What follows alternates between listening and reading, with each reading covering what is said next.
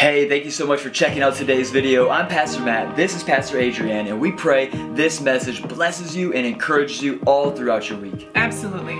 For any more information on how to be praying with us or to become a part of our community or to give, please head on over to takeoverjr.com. Oh man, great job, my beautiful bride. Oh man.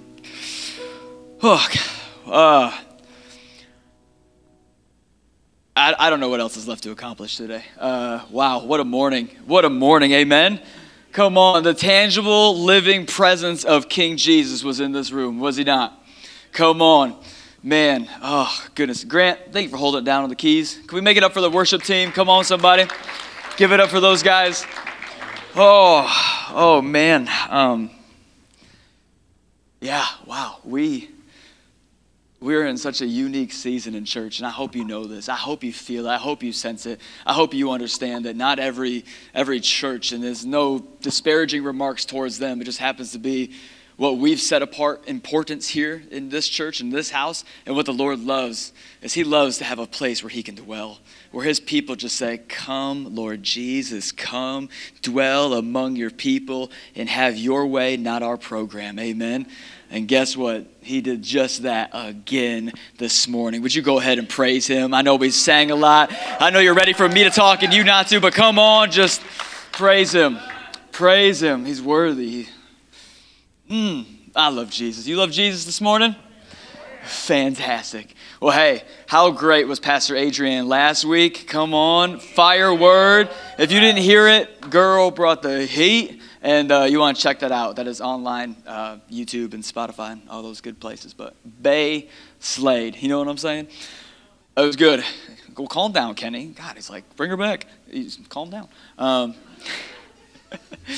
But this morning, we are continuing our series, The Citizens of Heaven. Has this been engaging? Have we loved this?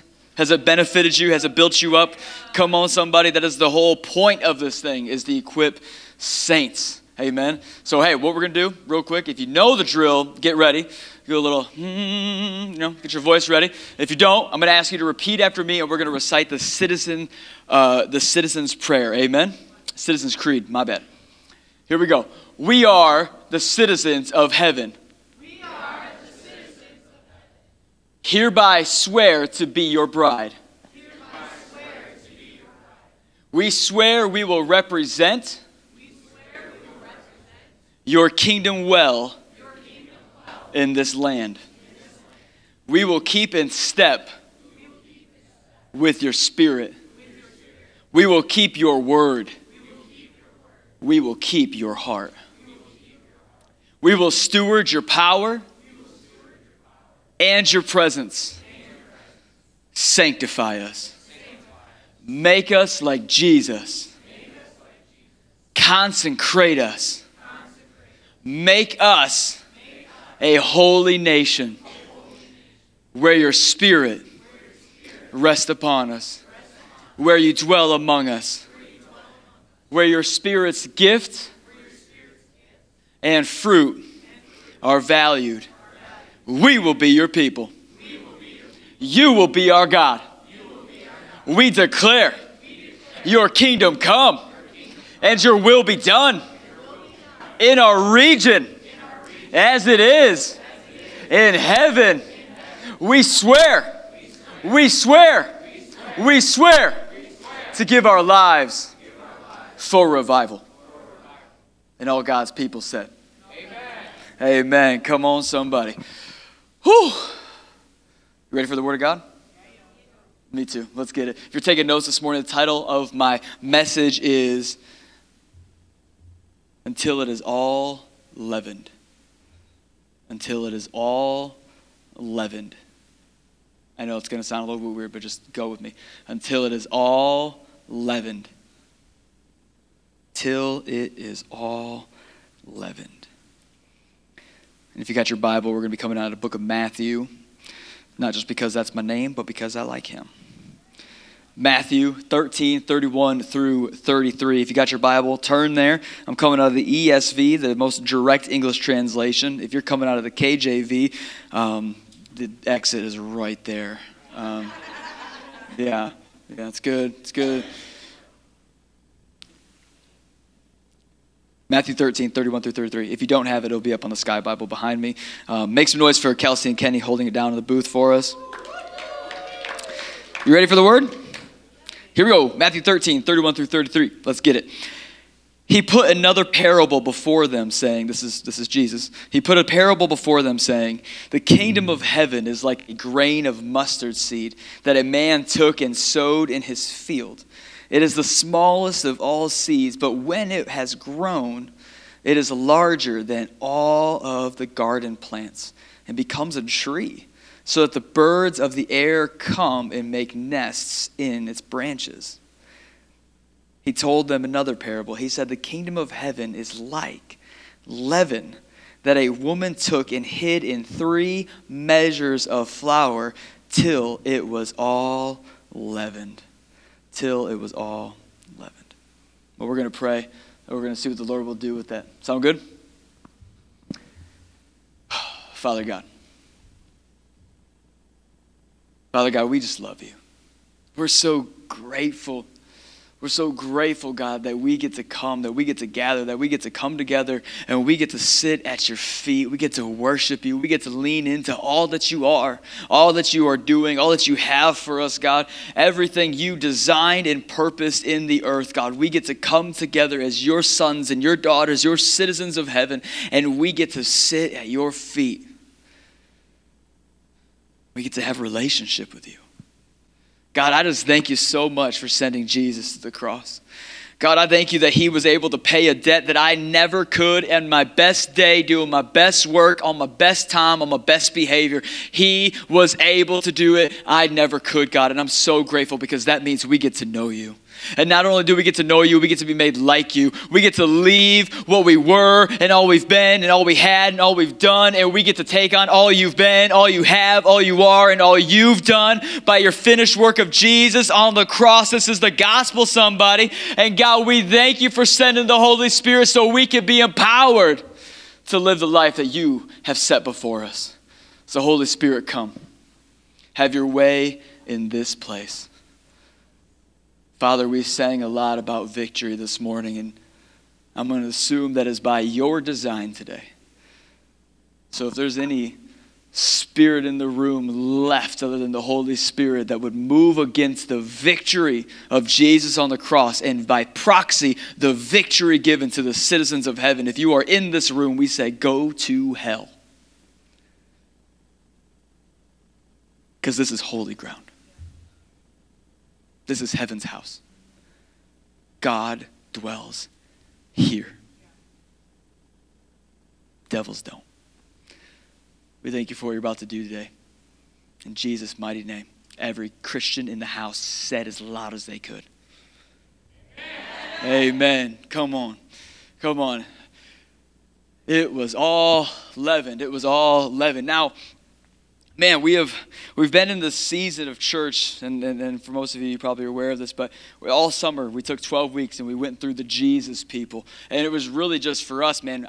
It was just coming out of this place and this burden for the world today of looking around, and not out of pointing out the faults and failures in the bride of Christ, but instead being the doctors that we need to be, and looking and going, there's areas that are sick. And if we don't acknowledge that there's sickness, how can God ever come and heal it? If we don't admit that there is something lacking that needs to be built up, how can God ever build it? If we don't first examine the areas of like, man, we need the Jesus people to rise up in the earth again. If we don't first acknowledge it and proclaim it and just admit it, how's God ever going to do a new thing in the earth? How is revival ever going to break out to the capacity we believe it can? How are we ever going to see another Pentecost? Because that's what I'm about. I'm about lives on fire. And then that evolved and matured into the citizens of heaven. And at least I hope it's matured. It's really mature when Adrian's preaching, that's for sure. But it's my hope that as we move into this fall season and this new time of the year where people's lives are getting back on track and kids are going to school and there's all these things that are happening, it was my hope and my prayer that we would gather around this understanding that we don't simply just live in Michigan to live in Michigan, but we have been sent to Michigan by heaven, that we are commissioned for this region, that Michigan belongs to us. And I believe if we would just begin to live this and believe this and act like it, we would see God do some radical things in our region. If every citizen of heaven believed they were a citizen of heaven, they weren't just, well, the adopted redheaded stepchild, but they would know, no, they've been made sons and daughters of the Most High God. He has no stepchildren. He has sons and he has daughters whom he is grooming and growing and maturing into a bride for his bridegroom, his son, Lord Jesus. And if we would walk in this, believe in this, and operate in this, man, we would see radical things happen. We would host God like we've never hosted him before. We would see things happen in the natural that don't make sense outside of the Bible. We would see things because we would understand whose and what we are.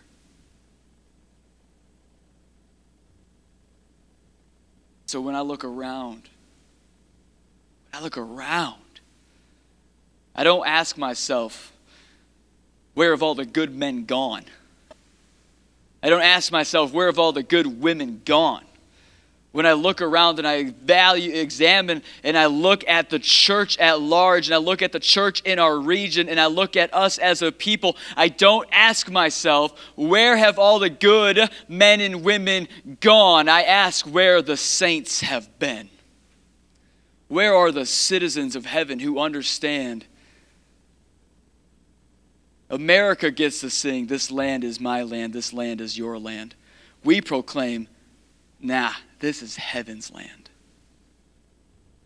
God has a greater plan for this nation, for this world, for this place that he has built for himself. That from Genesis through John and on to the days of Revelation, God has a plan for this world, and it is to dwell among his people. Amen. His whole plan is to have relationship with you and me. His whole plan, his whole big grand idea is that he wants to do, hear me today, church, he wants to do life with you. And more than that, through Jesus on the cross, he invites you to do life with him. And there is a difference. There is a difference. Because see, God, he's up there in heaven all day long just going, I want to do life with you. But he doesn't invite himself to come and do life with you. He invites you to come and do life with him. Problem is, we have a lot of citizens, quote unquote, today who are treating Jesus like some sort of side chick in their phone. Where sometimes, at their convenience, at their desire, they'll holler when they're in a pickle, when they're in a pinch, when they need the gifts of God or the power of God. But God's going, no, I want a relationship with you. See, I want a relationship with you. And I think we can look around right now and we can see not just prominent men and women of God who have fallen away, but we are seeing it on a micro level right here, right now. Not just lead pastors who have been stupid and unguarded and did dumb decisions, okay? Not just them. They're not their causality of the mass falling away. They're not the only mass falling away. But if we look right now at the bride of Christ, what we are seeing is mass descent from what Christ paid for on the cross, what he went through all that struggle and trouble and triumph to achieve for you and me. There's a descent from it, because I don't know how many of you know this today, but I came to proclaim you the good news of Jesus Christ. It's that Jesus didn't simply go to the cross to inform your life. He went to the cross to form your life.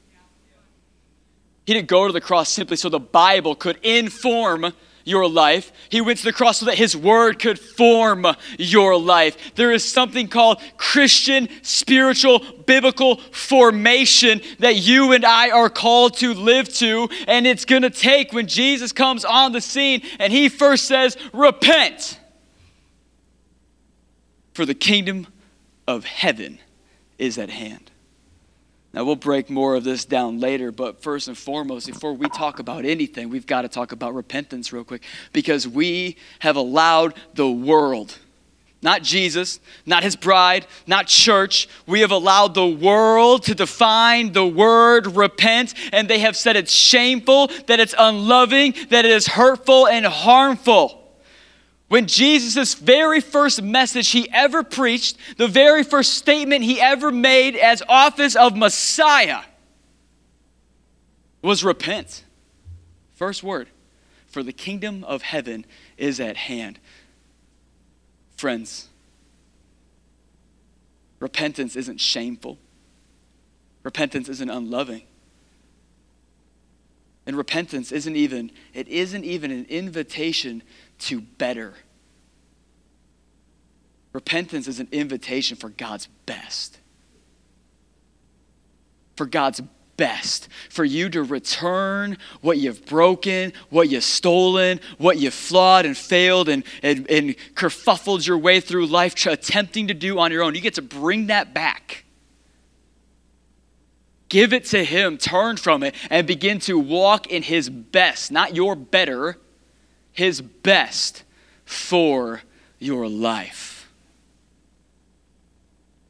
See, we can't allow the world to redefine the word repent. For them, repentance will always be dirty, but for the citizens, allow me to get a little southern, repentance needs to be purty. It ain't dirty, it's purty. Amen? It ain't dirty, it's purty. It is beautiful. It is loving. It is kind. It is amazing. And it welcomes us into this big, green, massive world that Jesus has brought us into. And he says, this is where I want to dwell. Do you want to come and dwell with me? Do you want to come and live your best life? You know, the world's real loud and obvious about living their best life, but they've all tried and they've all failed. There is one best. It's God's best. It beats all the rest. But I'm not a rapper. But it beats all the rest. And the thing is, I think we can look around and I think I may have diagnosed the problem. Can I give you my Dr. Matt diagnostics this morning of the bride and body of Christ? I think we're a major failure and a major flaw. And I'm saying this to us as a house so that we caution ourselves. We proceed with the Holy Spirit, but we yield real quick and we go and have a self-evaluation. Am I what Matt is about to say? Have I been guilty of what Matt is about to say? Has this been how I've lived my life? Because if we continue down this path, it only goes the direction it's heading now. But if we change course and repent, we can begin as a church, not just an organization or an organism, living stones. We can turn from this moment and we can build and we can grow and we can accomplish something even greater with God. Amen.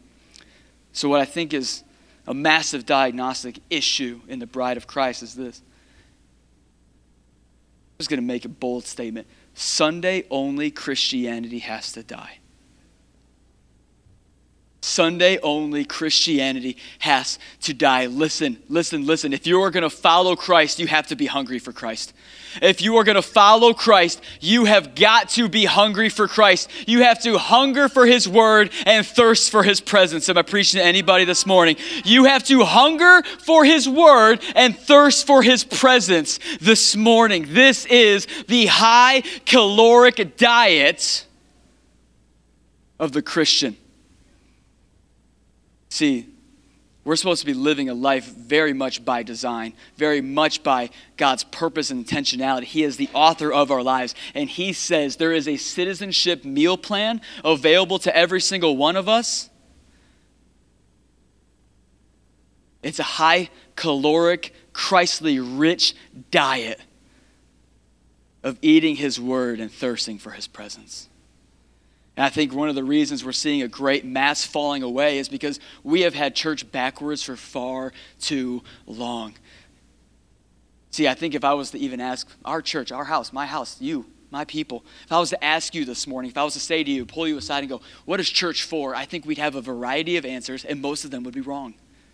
I think we'd have a variety of answers and ideas that aren't bad necessarily, that aren't sinful necessarily, but we would miss the mark. And I want to get us all on the same page as we move forward and we march in victory the rest of this year. Amen. Can I tell you, church? Yes, it is a gathering. Sundays are a gathering, but first and foremost, our priorities here are to worship and minister to the Lord first. Number one, we meet here to worship King Jesus first. 2, we equip the saints. This is Acts. This is Hebrews. This is all of the New Testament. This is what the tabernacle is for. Amen. We worship and minister first to God himself. We are here to give him praise, to worship him, to spend time with him, to let him know we love him, to lavish our love upon him. However big or small or wherever that love is currently at the moment, we bring it to him because he is worthy. And then we equip the saints. And from there, after only equipping the saints for every good work is what Paul says, then we reach the lost. But you see, while we're experiencing a great falling away, it's because we've had this in reverse for far too long. The last 20 years, we have told everyone church is about the lost. No, it's not. No, it's not. Church is a family gathering. Sometimes you bring friends to those. Then they leave feeling like family. But the goal isn't to bring your friends. Am I preaching to anybody this morning? That's the reality. We have set up church in such a way, such a seeker-friendly model that it's like, here you go, ministering to the lost person first. So we water down the word, we shorten worship, we make everything fun and poppy, we don't tell you the word sin, we don't talk about repentance, and we don't actually offer you a chance to come into the best life that God has for you. Instead, we give you some watered down, remove the teeth, no fight left in it, no real power to change you, and then we expect you to hobble your way through this thing called Christianity and life. Because what we've done is we've made church so much about the lost, but that's not what we see in Scripture. You see, this isn't, and we love the lost. We're about the lost. If you would identify as someone who's lost today, I'm so glad that you're here, and I hope that you know that God has more plans for your life than where you've been. Because that's what today's about, okay? However, so we say however, had to remember where I was at.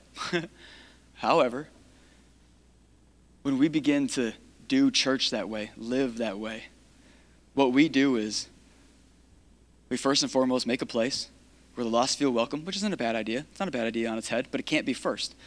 Because all of a sudden, everything we do is now geared upon people who don't actually know our God. Then, what we end up doing is we handicap the preacher and we say, yeah, equip the saints, guy, equip the saints in 30 minutes or less. But if you were to pull aside a drill sergeant and say you have one day, 30 minutes on that day, a week to prepare soldiers for war, what are you going to do? Ain't going to work, fam. But we're in a war that's more than flesh and blood. It's against principalities and rulers in dark high places, okay? This goes beyond. This goes beyond Sunday. And then what we do after we've completely emasculated the man or woman who's in the pulpit and taken all the fight out of them, and then what we do is this. Well, if there's time, we can worship Lord. 3 songs. 5 minutes, 36 seconds, they all fit great on the radio. 5 minutes, 36 seconds. Done. Friends, the days of Sunday-only Christianity and the days of that church model have to die. That has to die. That's not what Christ paid for. That's not what he went to the cross for. This thing isn't about me. This thing isn't about you. This is all about him. And him inviting you and me to do life with, for, and by him. He wants to author your life with his pen so you can do life by him, with him, for him. I'm not preaching to anybody this morning. You see, what happens is if this was your primary meal, if this was your primary meal for the week, if this is all you got, your primary meal was 2 hours on a Sunday morning, you cannot go another 6 days and expect to live a life as free as you do when you leave here. You cannot go another 6 days without his word, without his presence, without his scriptures, without his spirit, without his community. You can't go another 6 days and expect, come on somebody, you cannot go another 6 days on a deadly diet and believe that you're going to live like a living being found in Christ. Amen? Like, it's just not possible. It's not possible. This just can't be how we've done things, but that's how we've done things, and that's what happens when you begin to spiritually starve yourself. Because that's what you're doing. That's what you're doing. You're spiritually starving yourself. When you begin to spiritually starve yourself, you will begin to look at what's on the plate of other tables around the Lord's. Oh, what's culture got over on their table? Well, that looks nice. What's Twitter have over on their table? Oh, that was good. Oh, it's political melodrama. What they got going on over there?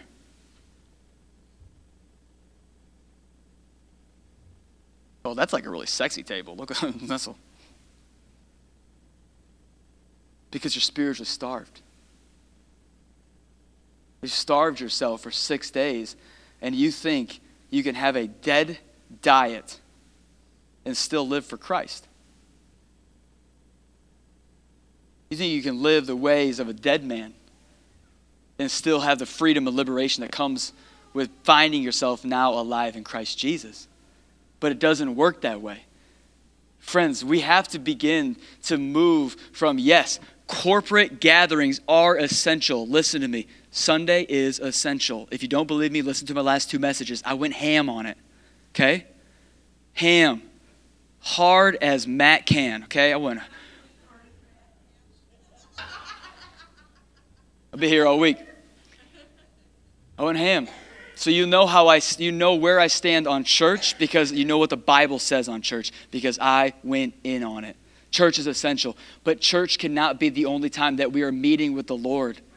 And it cannot be the only time that you have your fork and knife out. It cannot be the only time that you are in his presence. You can't be. Daily encounters with the Lord has got to be of utmost importance to the Christian. You were never designed to eat once a week. You weren't. You cannot eat once a week and expect to remain chain-free. You cannot eat once a week and still expect to fit through the narrow gate. Come on, somebody. There is a spiritual formation to the life of a Christian. There is a spiritual formation to the life of a Christian. And man, I kind of just want to ask the question today. How hungry are you? How thirsty are you? Because here we go, we are human beings. We have been designed from the jump, even before we met Jesus, before we became a new creation. We were designed from the get-go, friends, to be hungry and thirsty. Now, some of us are more hungry and thirsty than others, but we'll pray and lay hands later, and we'll get you delivered. But, come on. That was funny in my head. Like most jokes. Yeah. Thanks, Pastor Evan. Shut up. But how hungry are you? See, I'm human. I'm not talking to you from a place of I've arrived and now I'm completely one and glorified with Christ. This is my new body. I hope my new body is better than this one. I'm not. I'm as human as you are, and I'm as hungry as you are, and I'm as thirsty as you are. We were designed to hunger. We were designed to thirst. But when we become a new creation, how many of you know a new creation needs new nutrients? New creation has a new diet plan. A new creation has a new way of consuming and living. That there is a living water that we are called to drink from. That there is a living bread that we are called to eat from. Amen? This is what we are called to do. But what happens is if when we go without that living water, when we go without tasting and seeing that that living bread is good, when we go and we spiritually starve ourselves, we go malnourished, disenfranchised, grow distant from the Lord, discouraged in our faith. We deconstruct, and then eventually we become completely disinterested in our bridegroom, Lord Jesus. And when that happens, well, our calling and our identity in Christ goes completely unrealized. This is what happens when we don't eat the way we're called to eat. When we don't drink the thing we're called to drink. When we begin to spiritually starve and we start entertaining other ideas because we're looking at other plates, and suddenly we look like so many men and women that you and I both know. We have people in our daily lives who used to burn for the Lord, used to yearn for his presence, used to be the most on fire people in church. They may have even played a role in your salvation story, your coming to know Jesus. We all know these people, but because they began to eat off different plates, because they did not feed themselves daily in the Lord, they have completely walked away from their faith. And this is what we are seeing in 2022 is a great falling away. And I want to stop us from making the same lethal decision. We are called to live. But if we're going to live as new creations, if it's no longer us that lives, but Christ that lives through us, how many know we have to eat what Christ ate and drink what Christ drank? We have to live as Christ. Amen? And there was one time, I remember, is when they were going to, he had to go to Samaria, and this whole thing, just briefly, allowed me this bunny trail. Literally, he's like, I'm hungry. And then the boys were like, oh, you want us to go get you some food? We'll go get you some Jimmy John's. We'll go get it for you. It's in there. It was called Yimmy John's back in the day. But still freaky fresh and freaky fast. It was delicious. But anyways, Jesus was like, the food that I eat of, you haven't even begun to dream of. The food I live off of, man does not live on bread alone, but every word that proceeds from the mouth of God. How hungry are you? How hungry are you today, church? How thirsty are you? And what are you doing about it? What are you doing about it? Daily encounters where you're going to say, Pastor Matt, I have a job. That's not your job. You get to pray all day. You can hang out in your prayer closet. You get to do that. I got things to do. I got kids to raise. I got boys to meet. I got life to get on with. I can't just be in my prayer closet all day like you, Pastor Matt. I understand that, and that's not actually what I'm encouraging you to do. However, the Bible does say, pray without ceasing. So one of us is wrong.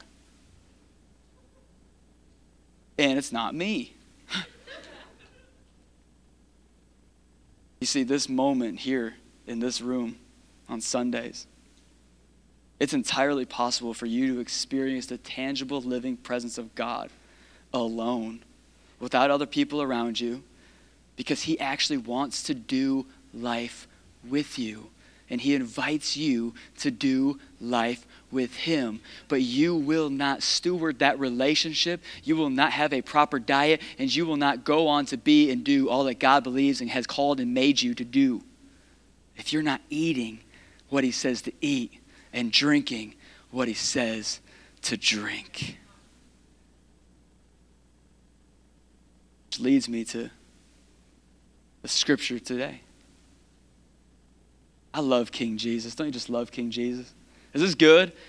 I know since I got back from my prayer advance, I kind of have a different speed to me, but I really just want to make sure that we are nailing some things that are essential and formative to our faith, okay? I don't want you to be malnourished. I love going to the sick. I love praying over people. But as a pastor, it's not because I'm lazy, but it's because I want to see you live a victorious life in Christ. And I don't want to have to keep checking your wellness. I want us to ride such a wave of God's presence and revival in this house Because we have all done the work outside of here going, no, I've been eating. I'm getting my weight up. I have been eating. Put me on that Holy Spirit scale and see that I'm a Holy Spirit heavyweight. I have been eating Monday through Saturday. Amen. Jesus might have rose again on a Sunday, but he's not only found on Sunday. Amen. He is found every single day that you choose to engage with him. You know, one of the things that happens when following Jesus is sometimes we get the great reset and all the chains come off and you're following Jesus and you're running really hard. Maybe it's right when you just met him, but all of a sudden life slows down. It gets back to the mundane because, well, maybe the church services haven't been the best or whatever. Or maybe they haven't played your favorite song that got you saved in that moment. And all of a sudden, because you haven't been filling yourself up Monday through Saturday and you're waiting for a Sunday pick-me-up, you start to drag and you start to look at other tables and other things, and all of a sudden you begin to commit sin. Can I tell you today that sin, even for the citizens, still separates? Sin, even for the citizens, still separates. Well, I thought God said he would never leave me nor forsake you. No, he didn't move, and he also didn't commit the sin. It was you committing the sin that moved you, nudged you, got you to walk from him. Now, you can always go back. That's the point of Jesus. He's got you. That's repentance. He's got you. But why do you think, for many men or women in here who have experienced pornography, how, especially as a saved person, how many of you know, man, you watch pornography, you masturbate, you whatever. How many of you know, man, like, it's real hard to pray after that. And it might even be for the next couple of days. It's like, I want to get in my word, but it's like you moved yourself. You committed sin, and sin separated you from God. Not the way it did before Jesus. Hear me today. I'm not talking about that. I'm saying you still have salvation, but man, if the devil can get a wedge between Adam and God in the garden, he can certainly get a wedge between us and God. And that's why we can't be malnourished. We've got to be in fighting shape. We've got to be ready to go. We've got to be living and eating this high caloric diet that Jesus brought to life in us through his finished work on the cross. There is a hunger for Jesus. We are led by our appetites. We are. And we hunger and thirst after so many things.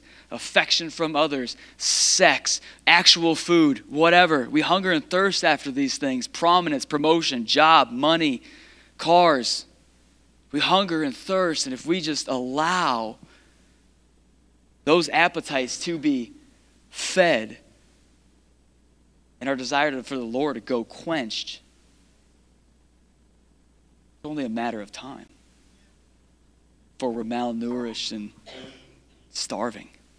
You see, I want to hit the scripture, but I got something I want to tell you real quick. It's this. Let's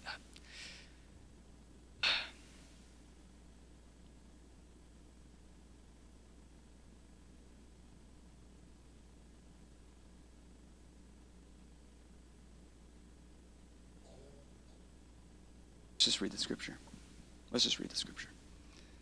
We're going to get to it, but we should read the scripture. Oh, man.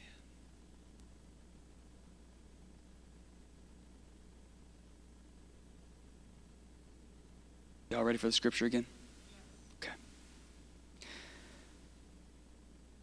He put another parable before them, saying, the kingdom of heaven is like a grain of mustard seed that a man took and sowed in his field.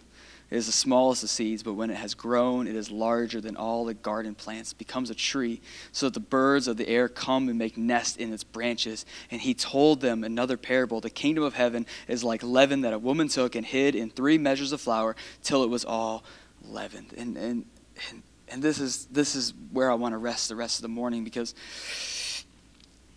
man, I'm afraid for a malnourished bride who's disenfranchised and discouraged in her faith and grows distant to her bridegroom, Jesus, because here's what happens.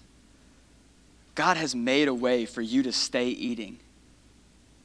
He's made a way for you to live 24/7 at the buffet of Jesus, unlimited breadsticks of Jesus. He's made a way for you to live where you just get to feast continually on him, his presence, his word. And what happens is when we're malnourished, is all of a sudden temptation can come.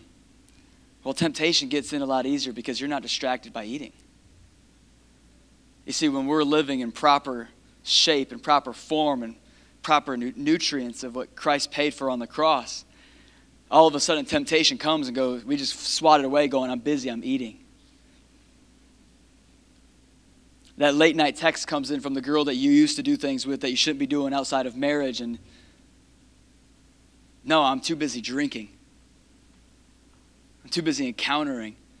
The next big political scandal happens, and it's like, no, I don't have time to have my thoughts concerned with this. I'm too busy hearing how God's thoughts are concerned with this.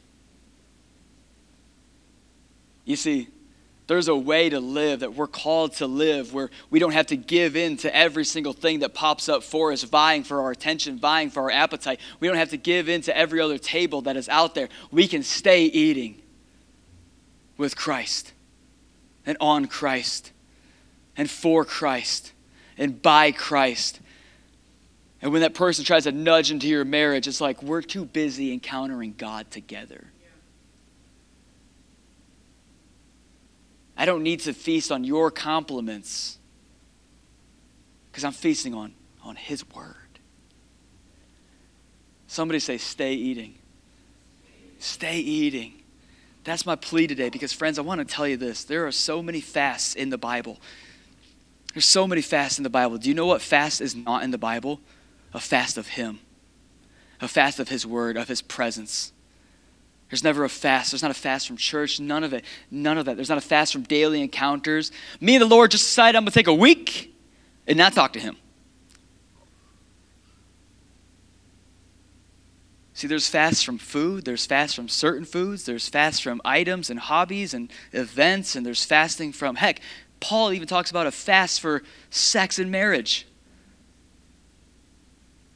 But you're never going to find a fast where you distance and go without time with God. Am I preaching to anybody this morning? And so Jesus being Lord Jesus, he starts this off and he goes, the kingdom of heaven is like, and I've really liked this. I've really enjoyed in the series just talking about when Jesus says the kingdom of heaven is like how many of you know if we're going to live in a foreign land but sent by heaven, we should probably know what the kingdom of heaven is like. We should probably know the customs and lifestyles that come with us into the foreign land of which we come from. Amen?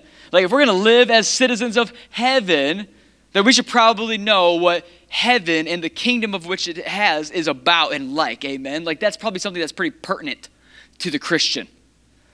So whenever Jesus says the kingdom of heaven is like, we just got to lean in. We got to go, what is he saying? Let's leave no stone unturned here. Let's evaluate and examine what Jesus is talking about. So I love this one. I love this first part because Jesus, he is the grand master at parables and storytelling. He goes, you see the kingdom of heaven, boys? He's with his disciples at the time. He said, the kingdom of heaven is like this farmer, like this man. And he has this seed. It's a mustard seed. It's the tiniest seed that there is. And see, he goes out to this field and he purchases the field and he buries just a single mustard seed. And then this mustard seed, see, it's not intended to stay small.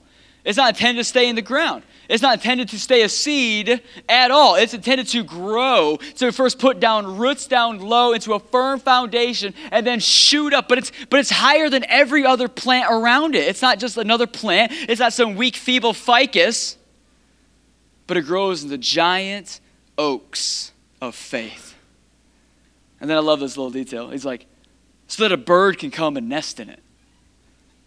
Now, at face value, I bet when the disciples are leaning in, because they've been with Jesus, Jesus has done crazy things, they've done crazy things with Jesus, and Jesus gets ready to unlock the keys to the universe, and all of a sudden, he's like, yeah, the kingdom of heaven is like, and everyone drops like,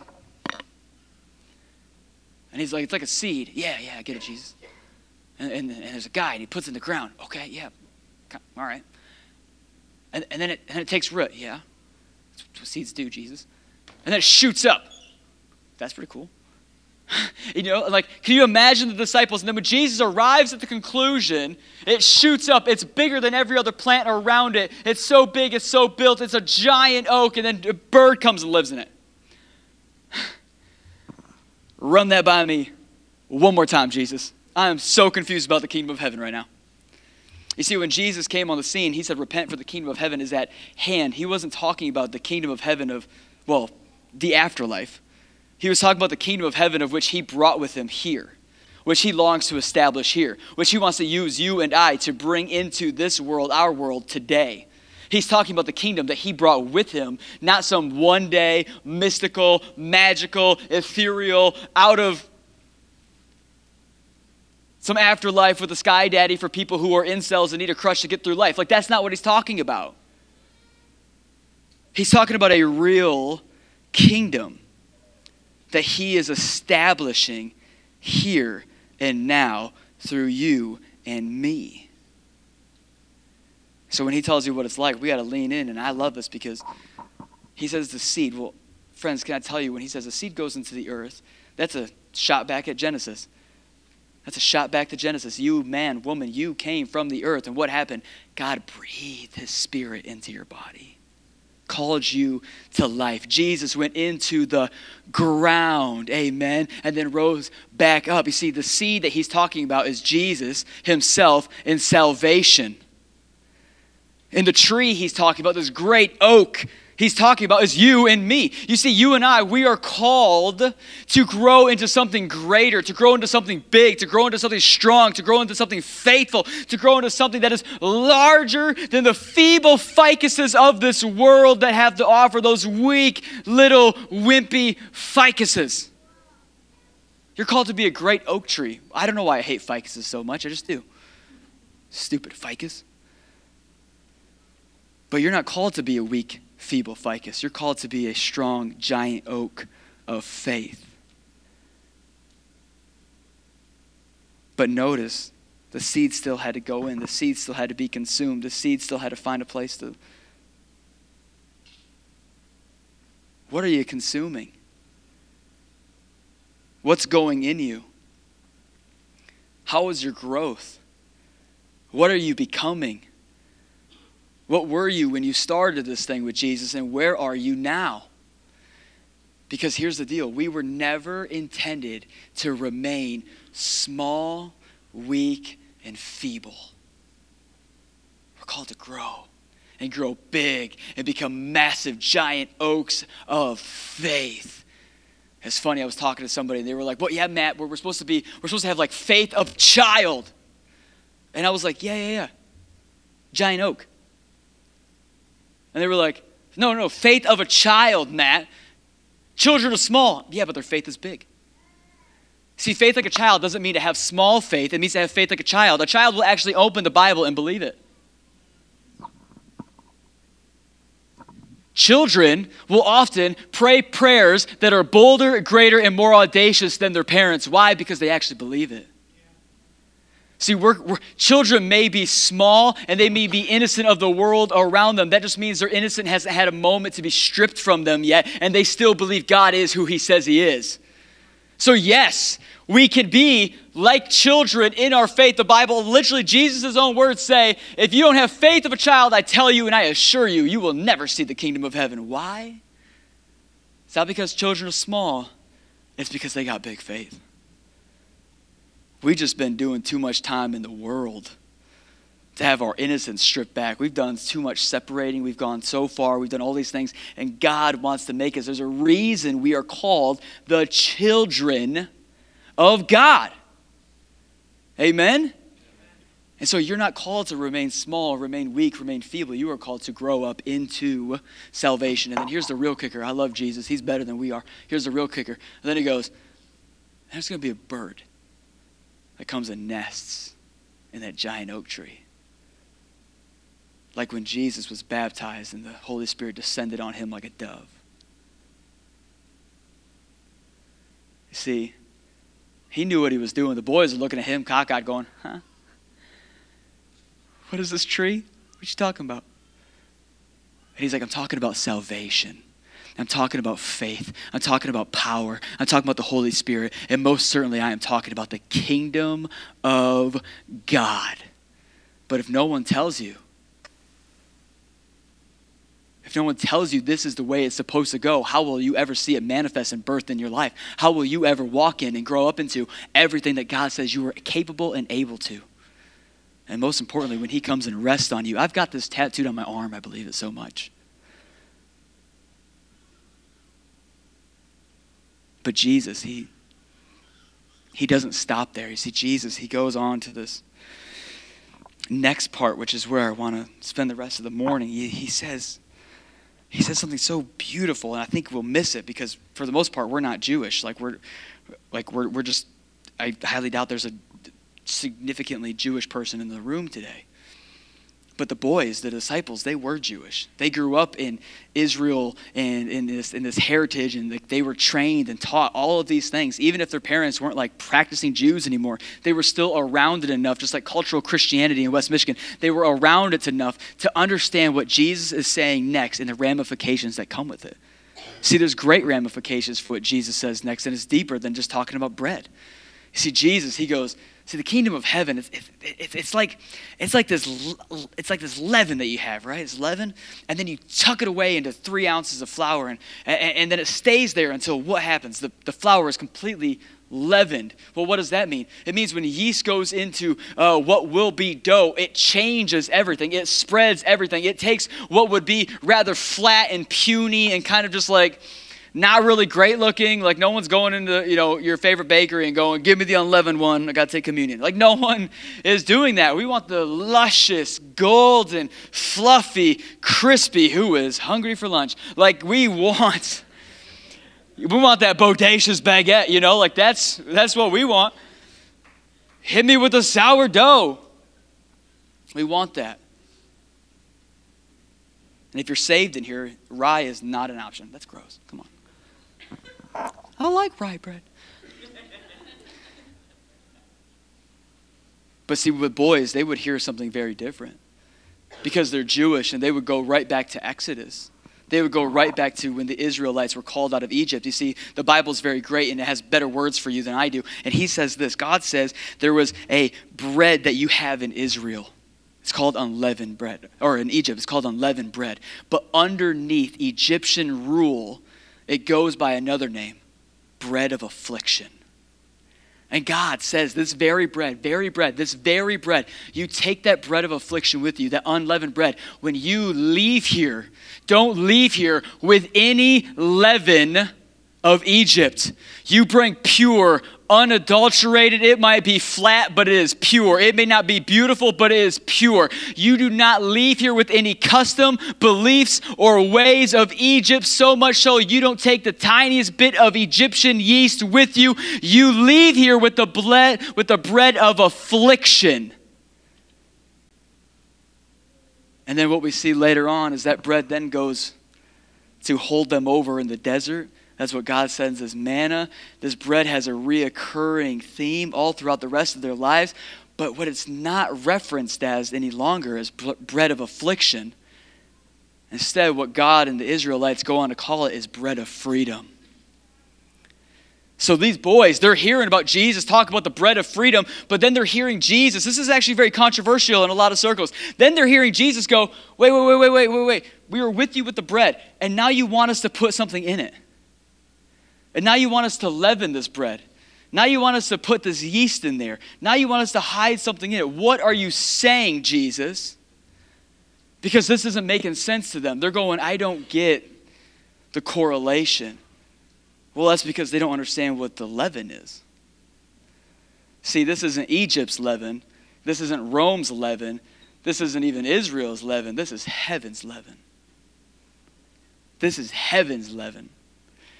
He's saying, see, listen, when you were in Egypt and you were a slave, like we were a slave to our sin, well, this was affliction.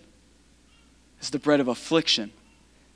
And then when I set you free and I released you from Egypt, I led you out of Egypt and I led you, the Christian, out of your chains and out of your sin and out of the consequences of it, well, suddenly this bread becomes fresh start. This is unleavened heaven's bread. This is freedom.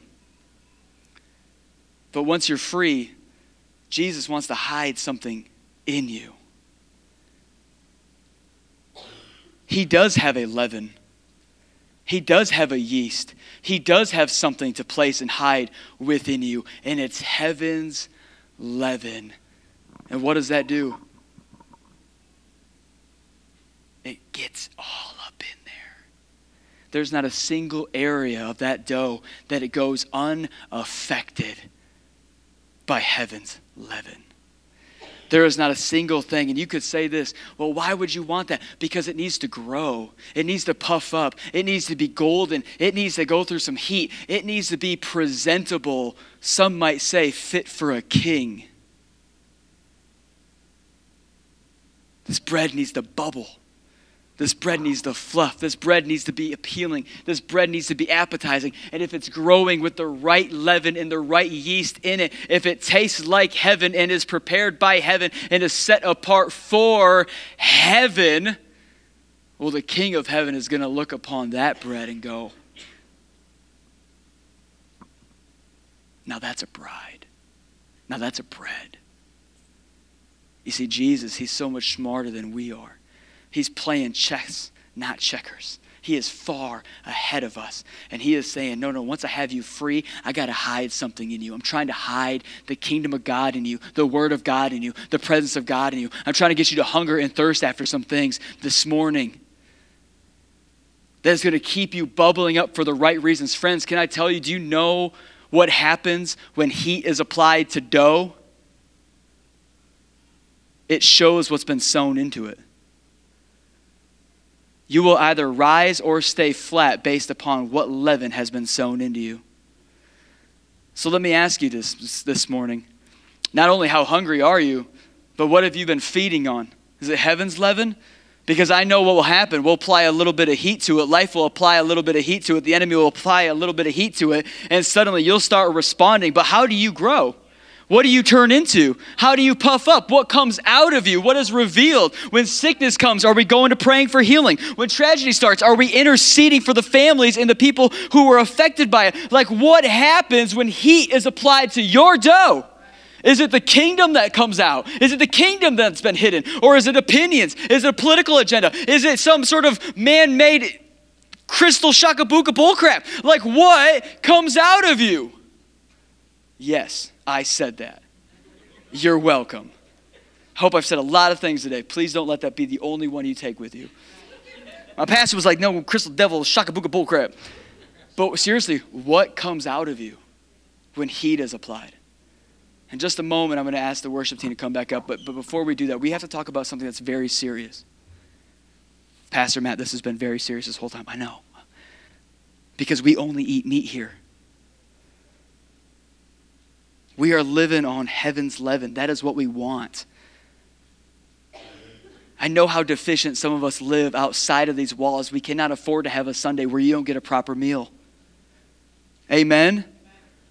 Let's be a house that only wants the meat, who only wants to grow, who only wants to get bigger, who wants heaven's leaven to bubble up inside of us so that our bread, our dough, our finished product can be presentable to Lord Jesus. And he looks at it and goes, that's a bread. That's a bride. That's what I want. Amen? But in order to talk about heaven's leaven, first there's two other leavens that Jesus talks about. See, in Matthew 16, which I'm not going to ask you to throw it up, but it is in there. See, Matthew 16, Jesus references two other breads. This is the only other time he does this. Two other leavens that he does. He talks about there's heaven's leaven, then there's the leaven of the Sadducees, which is the political arena, and then there's the leaven of the Pharisees, which is the religious arena. And he literally tells his disciples in Matthew 16, 5 through 12, he goes, boys, beware of the Sadducees' leaven and the Pharisees' leaven. Beware, detest, run, avoid, get away from it at all costs. Don't allow that to get in you or on you. Well, why? Because once it's in you, it changes you. It completely changes you. Leaven inside dough makes a chemical reaction, and once something is leavened outside of Jesus on the cross, we can't change it. You don't want that to nest inside you. Avoid it. Why? Because both the religious and the political will try to offer you a king made in your own image. And it will be powerless, distant, and unable to do any of the things it actually promises you.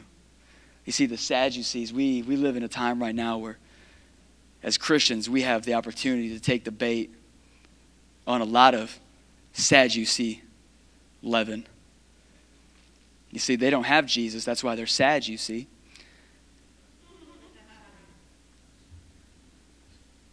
But we have this opportunity, and right now, going back to the repentance thing, the world, the political arena, they're all saying, like, Sadducees, Herod at the time, Herod was cool with Jesus. He just didn't want Jesus in the political realm.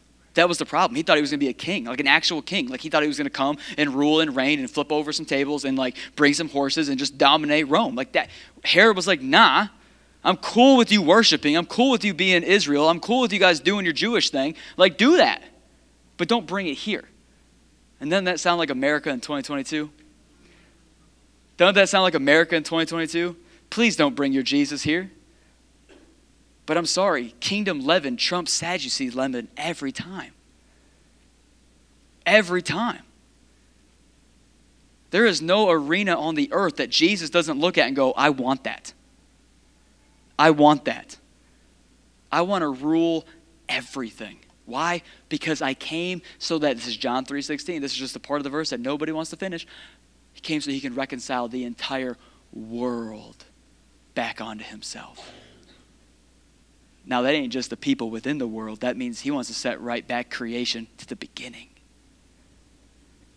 Where there's no fall, where there's no sin, where there's no sickness, no weeping, no pain. Just the garden again. That's his plan.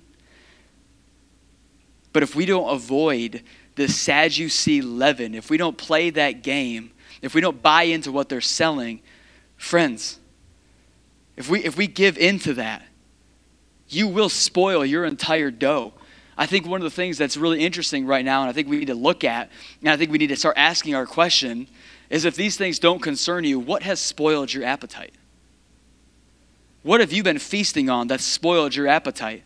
If you can read scriptures like this and it doesn't do a thing for you, if you can come to church and it doesn't do a thing for you, if you can look at the world and it doesn't break your heart the way it breaks Jesus's, if you can look at what's going on in America today and it doesn't bring you to your knees to pray to the God who is able to do something about it, to seek his kingdom mindset and how to handle it, how have you spoiled your appetite? What else have you been eating? What other leavens have you already been tasting and feasting upon? What has gotten in you? Your mother was not the only person to ask you in your life what has gotten into you. I am asking you this morning, what has gotten into you? Right now, we're in October. In November, there is an opportunity to vote for the direction of our mitten. And there's something on the docket. It's called Proposal 3. First and foremost, I want to say this. If you have and or know someone who has had an abortion, we love you. God loves you. There's grace. There's forgiven. There's mercy. We live again. Amen. But Proposal 3, see, will significantly change our Constitution here. And yeah, I don't give a rip. I can lose the 501c3 and we can pay taxes. Come at me, bro. I don't care. We are the church. I'm not afraid of dust. What is a man? What is a woman? They're dust. What is a governor? Dust. Try and strip away the church. You think a man can kill Jesus' bride? You're kidding me. Amen? So let it be known. But Proposal 3, I'm going to tell you as your pastor, I want you to vote no on it right now. I want you to vote no on it. I want you to vote no. Well, why, Pastor Matt? Why are you breaking some sort of rule right now to talk about these things? Because it's needed. Because I have heaven's leaven in me, and I want you to have heaven's leaven in you, and I will worship at the altar of Christ, and we will not allow anyone to worship at the altar of convenience by killing children. I worship at the altar of Christ, not the worship of the altar of convenience. Okay? Hear me. Not only will it fundamentally change our Constitution for abortion up until the third trimester, try and tell me that's not a baby. Third trimester. How many trimesters are there? 3. Not only that, though, it also removes the age of consent. So if you were a child, and no matter how it came about, parents no longer will be informed about it, and you can just go and have any medical procedure done, and you can be a child, and you can have assisted murder take place. And that's what it is. So I'm going to tell you right now, if you're a citizen of heaven, get the leaven of the Sadducees out, and you get some heaven leaven in you, and you go to those polls and you vote kingdom principles. I don't care about, we should have talked about this in 2016, but we didn't have a church then, okay? We should have talked about it in 2020, but I didn't have the spine then. Listen, I don't care about personalities. So what? You don't like the guy or girl. I get it. I'm not interested in personalities. I'm interested in kingdom policies. I don't care. You can be mean all you want. You can have mean tweets all you want. You're a mean guy. You need Jesus. But your policies back up God's heart. And that's what I'm for. That's what I'm in. Get me in a room with a guy who's stupid on Twitter sometimes. I'll tell him, you're stupid on Twitter. Have a heart sometimes. But keep your policies kingdom, because we're fighting for lives that never had a chance to fight for themselves. Amen? That's what this is about. I'm not sorry at all. Close the door, shut us down, take away, tax us till the daylights come. I don't care. I will not be moved. Well, Matt, what about rape and incest? Let me tell you about rape and incest. It's heartbreaking. It is tragic, and God's heart is absolutely shattered when sin happens. My heart is broken when sin happens. But the Bible's very clear. Romans 10, we do not repay evil by doing, Romans 12, we do not repay evil by doing evil. We overcome evil by doing good. So while I understand the heartbreak and tragic situations that many women in our nation find themselves in, I'm just asking you to overcome evil for 9 months and let me have your baby. Let Takeover Church have your baby. Let somebody else raise your kid. If you could just resist temptation for evil for 9 months, we will love you, we will love that kid, and we will see God's best come about in both lives. That's what we do. So in November, Proposal 3, you got to vote no on it. Well, Matt, how do I know about the rest of it? Do some investigation, do some legwork. We cannot treat our country like we've treated our salvation for so long, and we just think God's going to do it all for us. No, you have a role to co-labor in this. We live in a fallen world. Fallenness is going to happen, absolutely. But if we are the light, it can be a lot less dark. Amen? So avoid the Sadducees. And avoid the Pharisees. You see, the Pharisees are on the other side of this. They're the religious people who are just trying to tell you, stick to the Bible. Don't have commentary on this. Don't talk about this. Don't talk about these things. Friends, I don't have the time right now, but I can break it down for you every time Jesus engaged in political stuff. Every time he told his disciples to go and pick up swords. Like literally, he told them, go and get 2 swords and bring them back. Well, that doesn't sound like feed the poor. Well, he's not going to use the swords on the poor, bro. Okay? But there is so much more to this, and I'm pleading with you. Avoid the religious game of just expecting God to do all the work, but get to know him for yourself. Have daily encounters. Daily encounters. How do I know who to vote for, Whitmer or Dixon? Whose policies line up with the Word of God, not just the parts that we like, but the Word of God, and get in your prayer closet. Have a daily encounter with him. What do you talk to God about if you don't talk to him about these big life things? What have you been talking to God about? What are you hungry for? What have you been putting in? What leaven has been hidden within you? Worship team, you can make your way up here. But this is who we are. We are the citizens of heaven. I know we like to produce a lot of t-shirts that say Michigander and Life by the Lake is best and all these other things that you find at Chintzy, West Michigan shops and in Ludington and wherever else. I get it, okay? They're cute, they're colorful, they're fun, great. But you and me, The beautiful thing is we got a room full of people from a lot of different places, a lot of different backgrounds, a lot of different histories, a lot of different tragedies, and a lot of different victories. The thing that unites us and sets us apart isn't that we're Michiganders. Isn't that we get to call this beautiful place home. Isn't that we get 3 months of pure joy followed by 9 of chills and water and mud. What unites us is that everyone in this room is a citizen of heaven. You're a part of a bigger kingdom, a greater movement, a greater thing going on. And we couldn't wait till November got here to talk about that. It's too late. I need you to start in your prayer closet now asking the Lord for insight. How do we play a role in our local and regional politics? How? What do we vote on? How do we do it? Who has your heart, God? Who's moving with you, God? Who is for men and for women and for life?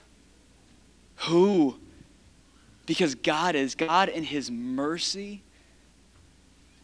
You can call it predestination, or you can call it God just stands outside of time.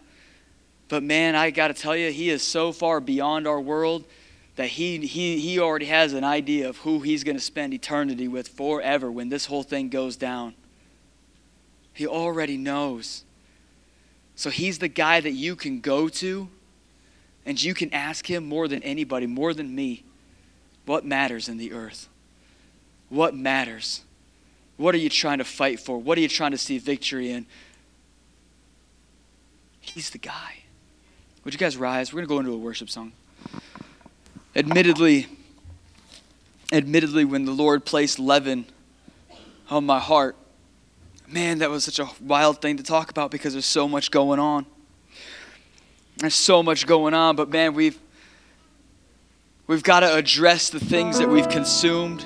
We've got to address the things that we've allowed in. We've got to address the things and thoughts that we have just allowed to pollute, allowed the yeast to come in that's caused us to rise in the wrong ways. Amen. We got to look at ourselves and go, what kind of bride, what kind of bread, what kind of man or woman of God do we want to be made into? Or do we want to be small, feeble ficuses? Or do we want to grow into giant oaks of faith that the Holy Spirit can use and the Holy Spirit can rest upon, that the Holy Spirit can move between and move on and move with? Like, what kind of life, what kind of bread, what kind of bride do we want to be? Do we want to be just Pharisees where we have a powerless God and a one that we don't know and never will? Do we want to be Sadducees that serve kings in our own images, that will promise you the world but will fail you every time? Or do we want to have the type of leaven that only heaven can provide? So at this moment, I think there's just an anointing on the room. I think there's just anointing with our team. So I want to invite you. Start your daily encounter right now. If my large tent team could just be on standby, around up front, kind of. And two, if you feel like maybe you've had some leaven get in your dough, that you just need a reset. You need a divine reset. You need Jesus to go in with his Jesus hands and knead out that yeast, knead out that leaven that's not of him, to identify the areas and the things that we've consumed that are not of him. And you just come today and you say, I need a divine reset with the Lord. I want to just open this up to you. You can come and sit on your knees. You can get prayed over by a team member. You can just stand in worship at the altar. But there's been something powerful all summer and all fall long happening right here, where the Lord is just breaking chains, where he is removing leaven, and he is setting up his people for the best that he has to offer. So right now, we're going to begin to sing. I'm going to pray. And if that's you and you want to make your way up, please do. We invite you to the altar. But let's worship the Lord. Father God, I thank you for this morning. King of Kings, Lord of Lords, I thank you for everything that you're doing in this room. God, I thank you, Jesus, that you have better plans for our lives, greater plans for our lives, that you have set us up and you have set apart a table for us to come and sit at, for us to come and feast upon, for a word of God known as the bread of life that we get to come and feast upon, for your presence that is known as the living water that we get to come and drink from. God, right now, Lord, would you reveal in your saints and your sons and your daughters and your children, would you reveal in us the other fountains we have drank from, the other tables we have tasted from. Would you show us and reveal to us, God, all the times that we got down off the stool in front of you and we went and sat on a stool of culture or the stool of the political or the stool of our age, whatever it may be, the other tables we've sat at, God, we just want to repent. If your kingdom is at hand, God, that's the kingdom we want to have our lives married to, a part of, established in. So God, we just thank you for a shame-free zone where there is no shame, there is grace, and there is mercy, and there is the kingdom of heaven that is available to every single one of us on the other side of repentance. So God, we just lay ourselves before you. We say we love you, Jesus. Our whole life for all that you are right now. Come, Lord. Come, Lord. Come be the fire inside of me. Come be the seal upon my heart. Come set me ablaze. Holy Spirit, come rest in my tree. Come grow me. Come make me into something great for you, God. Lord, I want you not to just inform my life, but form my life. I want to taste and see and know that the Lord is good. And I want to offer the bread of my life to those around who are still searching and tasting from different cups and different tables. And I want my life to be like Jesus, broken before a lost and broken world, and say, come, taste and see, hear my story, hear my testimony, see what the Lord has done in my life. Taste and see that He is good. In Jesus' mighty name, if that's you, come forward. Everyone else, let us worship in Jesus' name. Everyone said, amen.